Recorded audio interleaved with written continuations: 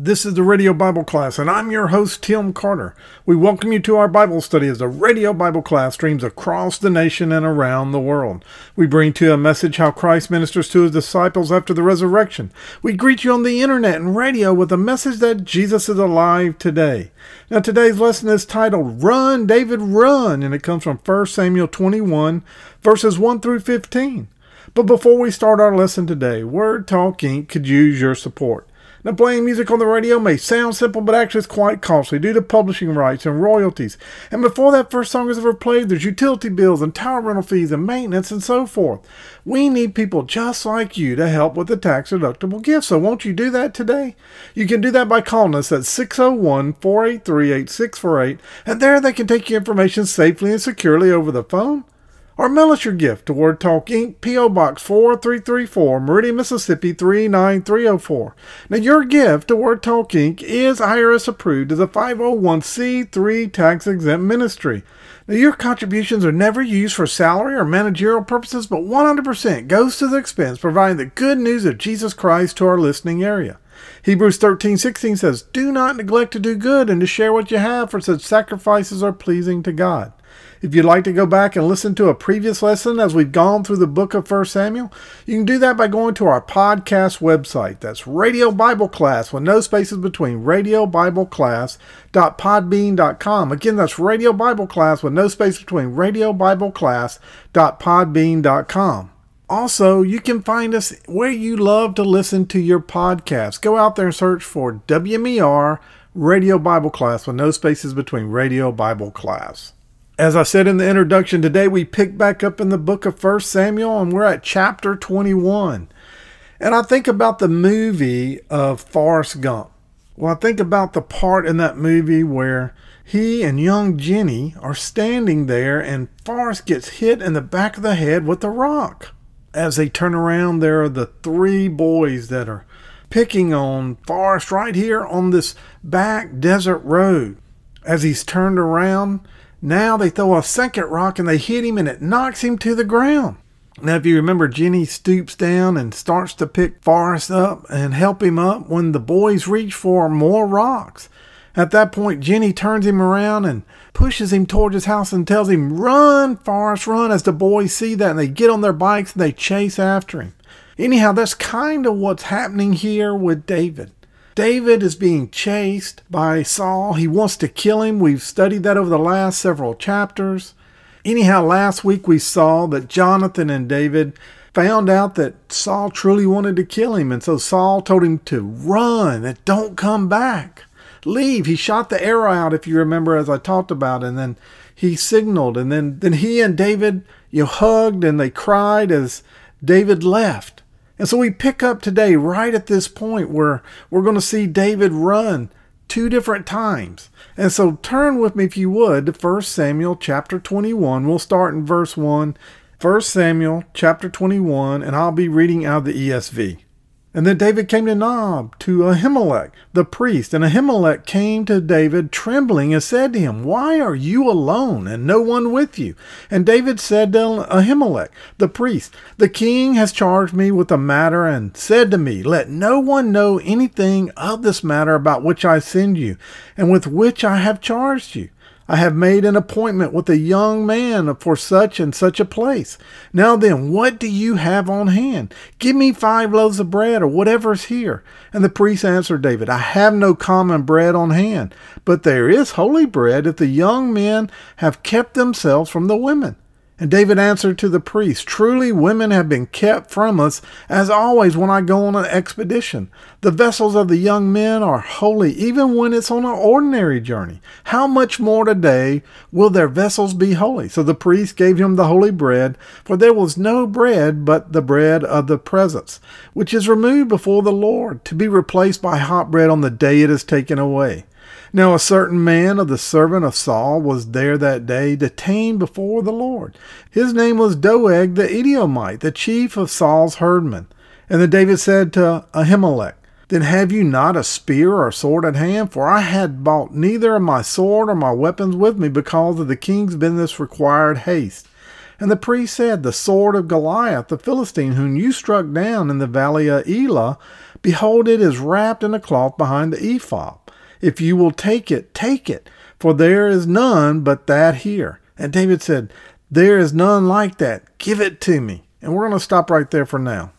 Well, just like those bullies were picking on Forrest Gump and he had to run for his safety, here we see that King Saul is jealous and he's harassing David and he's trying to kill him, and David has to run for his life.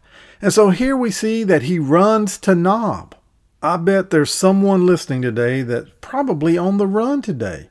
You feel like you are literally having to run for your life, just like David was. But it's not because someone's going to murder you. It's because you're feeling hassled. You've been harassed. You're restless. You're in between something. There's a transition going on. You're off your game. You're out of your routine. Basically anything that has you in trouble. And you can relate to David as I'm telling this today. David is now officially on the run. He'll be on the run for the rest of 1 Samuel. Today, we would call him an outlaw. We would call him a fugitive. And he's literally running for his life as Saul continually tries to track him down and kill him. We'll see today that there's two places that David tries to run to. First, he runs to Nob, and we read that. Nob is where Ahimelech lived. If you've ever looked at a map, you'll find out that Nob is just north of Jerusalem, but it's south of Gibeah where Saul lived and where he ruled out of. So David pays a visit to the high priest right here at Nob, and unfortunately he ends up deceiving the high priest while he's there. There's going to be dire consequences for what he does while he's talking to this high priest. And what we see right here in the first 3 verses is that David has a problem with lying again. He starts off lying to the priest. And we see when David gets to Ahimelech's house, he trembles. He's in fear when David comes to meet him alone. He obviously suspects something is wrong. And he asks David that. He says, why are you alone? Why is no one with you? Instead of telling him the truth, David lies to him. He tells the high priest that he's on a special mission for the king, and the king's asked him to keep it quiet. But he needs bread for him and his men. Now, over the past several lessons, we've looked at this problem with lying. We're going to look at it quickly again. I want you to turn with me to Proverbs 17:20. And it says that he who has a deceitful heart finds no good. But anyhow, David lies to the priest, and the priest is trembling. He's probably heard by now that David is on the hunt, that David is being hunted by King Saul, and he's trying to get the real scoop on this story. Now, David should have told him the truth. Saul's trying to kill me. I need to be hidden. I need help. I mean, this is the priest. This is one of the people that you don't lie to. There's a few people in the world you don't lie to. One, you don't lie to your pastor or your priest. You don't lie to your doctor, and you don't lie to yourself. Here's one of those 3 people, and he's in a position to help him. He's a guy who can protect him. But no, for whatever reason, David chooses to lie to protect himself. I'm sure everybody listening to me understands that in Leviticus 19:11 it says you shouldn't steal, you shouldn't deal falsely, and you should not lie to one another. And anyhow, what we find right here is that David had great faith and courage in God, yet both of them fail him. Right here, he lets them go out the window. You know, we like to think about David, and he was a man after God's own heart. He was a man that had great faith. We saw as a boy, he stood up to Goliath and he took Goliath down. But now we see that he's looking at life through his own eyes. He's forgotten his identity. And what does he do? He acts in fear and cowardice, and therefore he lies. One commentator says David probably lied to protect Ahimelech, to keep him from getting involved. But we'll see later that doesn't happen. As a matter of fact, he winds up dying because of it. But whatever the reason, David lies to this priest. You know, again, in Proverbs 12:22, it says that the Lord detests lying lips, but he delights in men who are truthful. Lying can be a real temptation when we're in a time of trouble like David is. It can be a real temptation when we're on the run.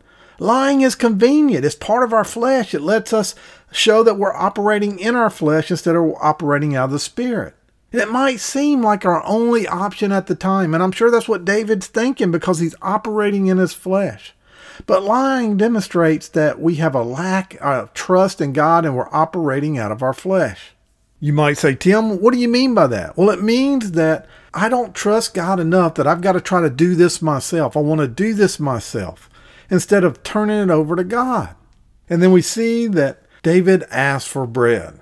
Now, Ahimelech doesn't have any ordinary bread, so he gives David the bread normally reserved for the priests. This was known as the bread of the presence. Every Sabbath, the priests would set out 12 loaves of bread before the Lord.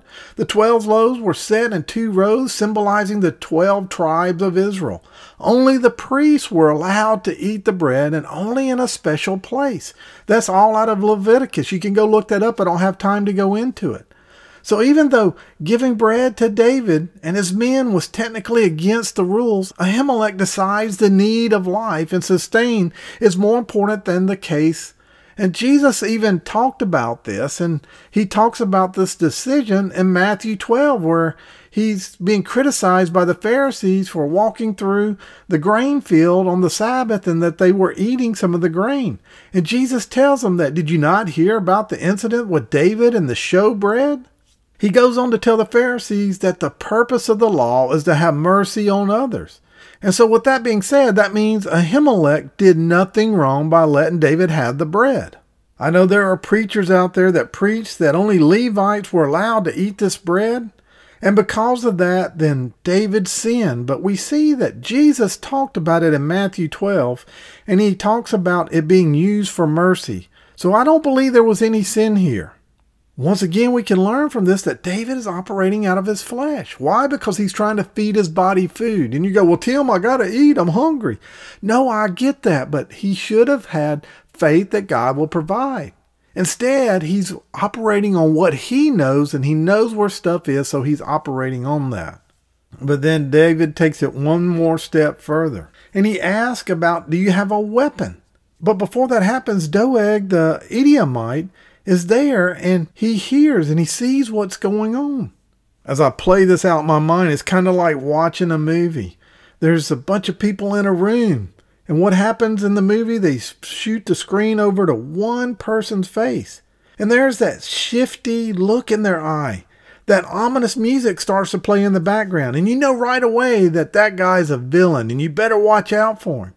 And that's Doeg here. Doeg is this shadowy figure in this verse, and it turns out that Doeg is an informer. We're going to see that he is the reason there will be a price to pay for helping David out here.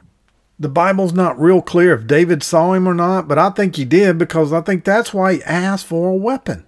He asked Ahimelech, give me the sword of Goliath then if you don't have a spear.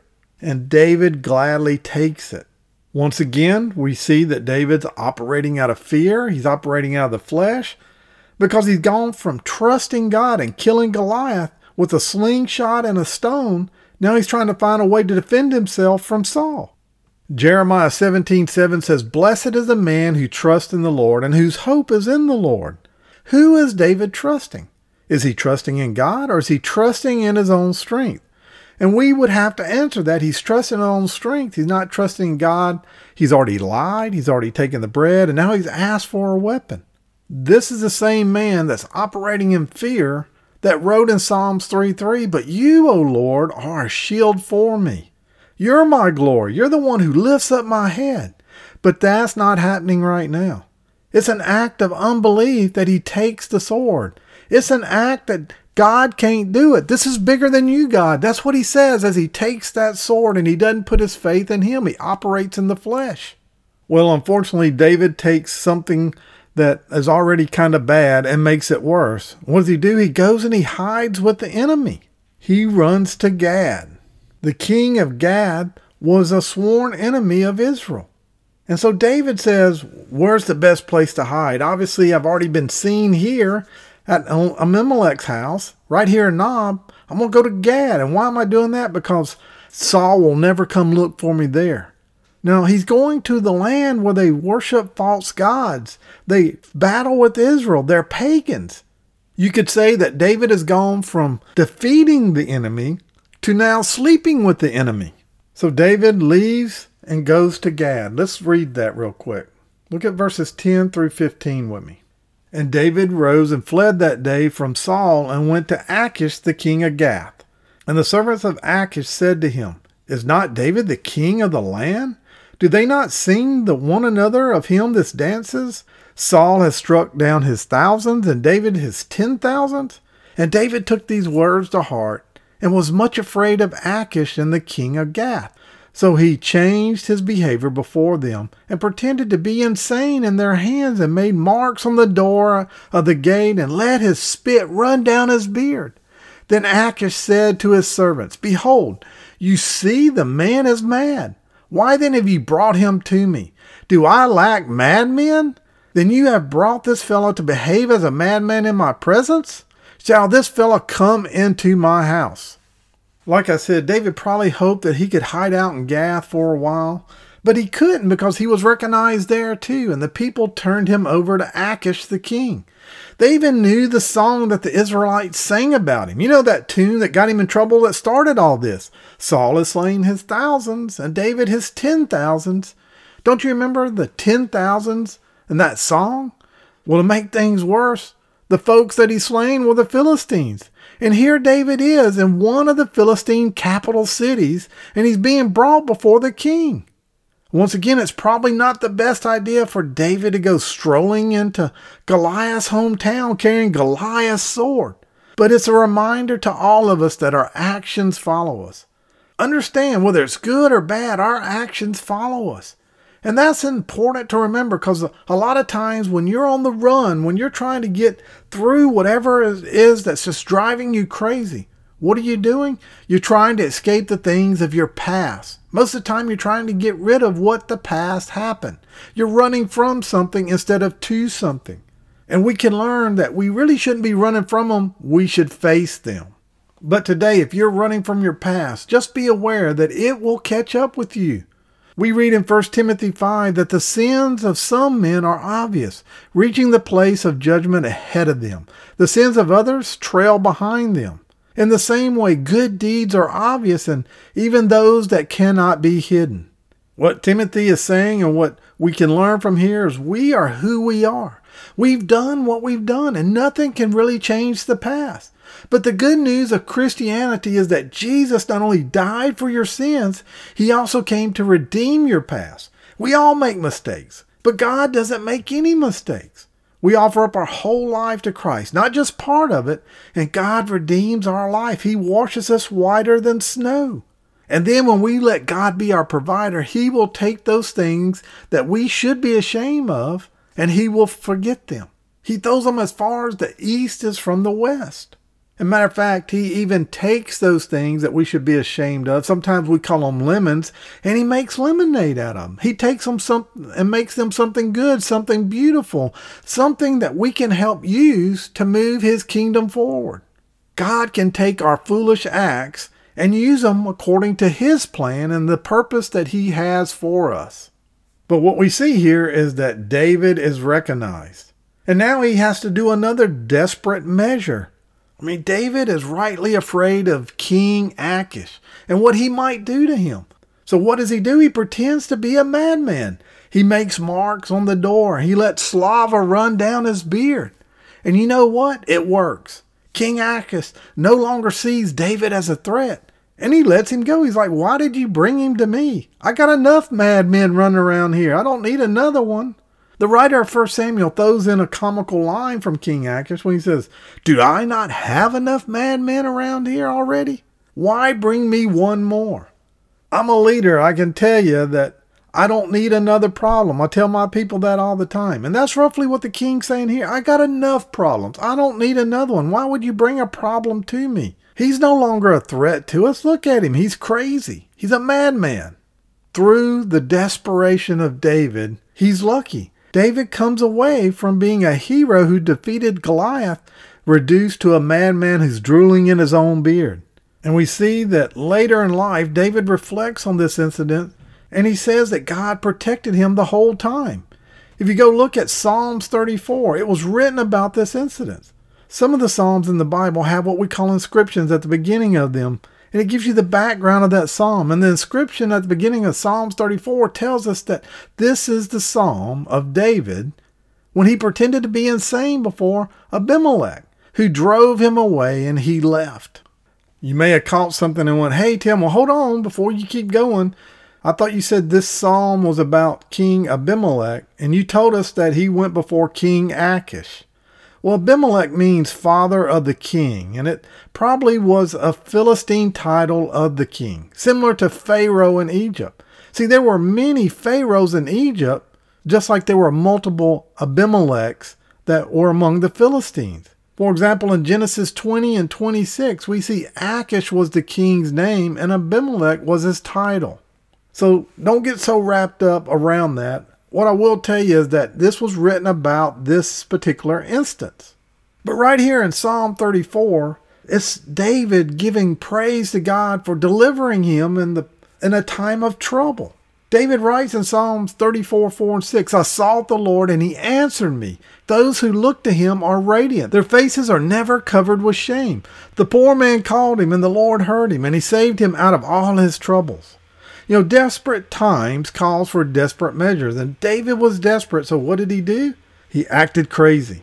Some of you today are acting just like David. You're running around like a madman. You may not be scratching on doorposts. You may not have drool coming out of the side of your beard, but you're acting out of desperation. And out of that desperation, you do things that don't make sense, and that's what madmen do. They don't do things that make sense. Maybe today you need money and you need it immediately. And instead of turning as your first choice to God, you're leaving him as your last resort and you're trying to do it in your own strength. Maybe there's a problem in your marriage, and instead of facing it and getting help through it, you just run from it. You're doing something that you shouldn't be doing about your marriage.